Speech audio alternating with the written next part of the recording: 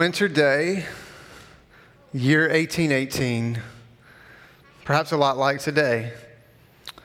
Pastor of St. Nicholas Church, the Austrian Joseph Mohr, had the opportunity to hear the Christmas story presented by a group of traveling actors, moved by the truth of the good news that Jesus had come in the flesh to save us from sin and death.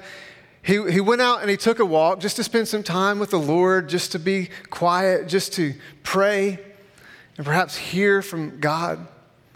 He was inspired by the scenery around him as he walked and he talked with God. And so he went back home and he began to pen the words of a poem. And as he wrote the words and reflecting on the truth of the gift of the Son of God who's come into the world, he began to think, these would be great words for a song for my church to sing on Christmas Eve. But he didn't have any music, so he went to his organist, Franz Gruber, and he said, I need you to help me write some music to go with these words, and maybe we can sing these on Christmas Eve. The only problem was that the organ at the church was broken. So rather than writing music for the organ, they wrote music for a guitar, and they accompanied those words that Christmas Eve, and they sang for the first time a song that began to sweep all over the world in the years to come, a song that we're going to sing later tonight called Silent Night. I want us to think about, before we get to those words and sing them together, I want us to think about the truth that we hear as we sing this song together each and every year.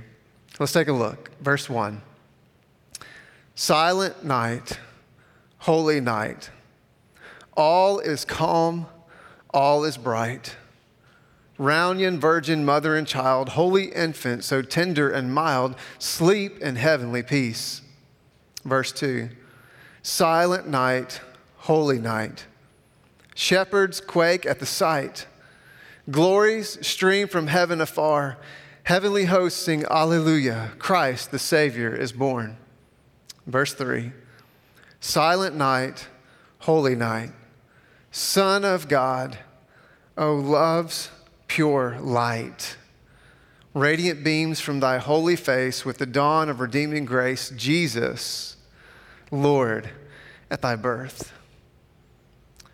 True words never spoken. Let us resonate. Let those words pour over us that God's love came. A radiant beam of the presence of God, His pure light for you and for me. There's two truths that jump off the page to us as we read those words together. The first is that God brought a gift to us on an otherwise seemingly ordinary night. There was no fanfare. There was no celebration. A lot like for many of us in 2020, there were no gatherings happening. In fact, the only gathering that we know of were the shepherds out in the field. And on that ordinary night, God shone a light in the darkness. And He sent His Son, the very presence of God, Emmanuel, God with us, to redeem us and set us free from sin and death, from brokenness, from despair. He broke into the darkness of our world that He would shine a light to a different way. Not waiting for us to figure it out, not waiting for us to come to Him. He comes to us and shines a light in our lives saying, will you respond to what I'm doing in your life and in the world? Truly a light has come. The Gospel of John speaks about this truth in John chapter 1. I'm going to start in verse 1. Listen to these words that John wrote. In the beginning was the Word, and the Word was with God, and the Word was God. He was with God in the beginning. Through Him all things were made. Without Him nothing was made that has been made. In Him was life, and that life was the light of all mankind. The light shines in the darkness, and the darkness has not overcome it. There's a very real darkness. Maybe for you, you've had to resonate in a way that you've never really had to resonate with before, that walking through the year 2020, that our world can be a really dark place. There's all kinds of brokenness in us and our thoughts and our feelings. There's all kinds of brokenness around us and our relationships. Things are not the way that we would have them to be. And certainly the events of the world, at least for this year, are not as we would have them to be. It can be a very dark place. And I don't want us to just sweep over this concept that the darkness is in the world as if it doesn't really exist, because it does, and there's a heaviness to it. When you think about the darkness of our world, number one is it's scary. I mean, how many of us have ever been in that moment where you're in the pitch black, you cannot see what is in front of you, and the question runs across your mind, what's out there? And there's fear in that. I think a lot of times the fear of not knowing is even greater than the devastation of what might really be there. Well, the darkness can be scary, but the darkness can also be very dangerous. We've all experienced the reality of this truth as you walk through the darkness and you stub your toe on what you didn't know was there, right? Well, what happens as you walk through life and you don't know what's coming, and it's not a toe, but it's a job or a relationship or the hopes that you had that suddenly fall apart? And the darkness can be really, really dangerous, which is why the good news is such good news, that light breaks in and the darkness could not overcome it. If you've ever been in the pitch black of darkness, it only takes one tiny particle of light to dispel the darkness. In the very same way, the moment that God's love is let into your life, the darkness and the brokenness and the despair and the pain begin to give way to the grace and the power and the love of God. This is the good news. Please hear this. Two incredibly important truths for every one of us. Number one is that God broke into the darkness of this world for you. Not just the world in some kind of generic way, but for you. And his life is light. His love is light into your life. And whatever the heaviness of the darkness is in your life, Jesus can overcome. In every place and every time that someone receives the love of God, as they trust with their heart and confess with their mouth that Jesus Christ is Lord and Savior, God begins to dispel the darkness of pain, of despair, and it begins to give way to new life and to hope. And just realizing the truth of this can begin to change absolutely everything. A wonderful example of this happened many, many, many years ago in an event that's come to be known as the Silent Night of 1914. We've pieced the story together from letters of men who wrote home, who experienced this event, piecing together the circumstances, the events that surrounded it. And here's what we know happened on that Christmas Eve night of 1914. It was World War I.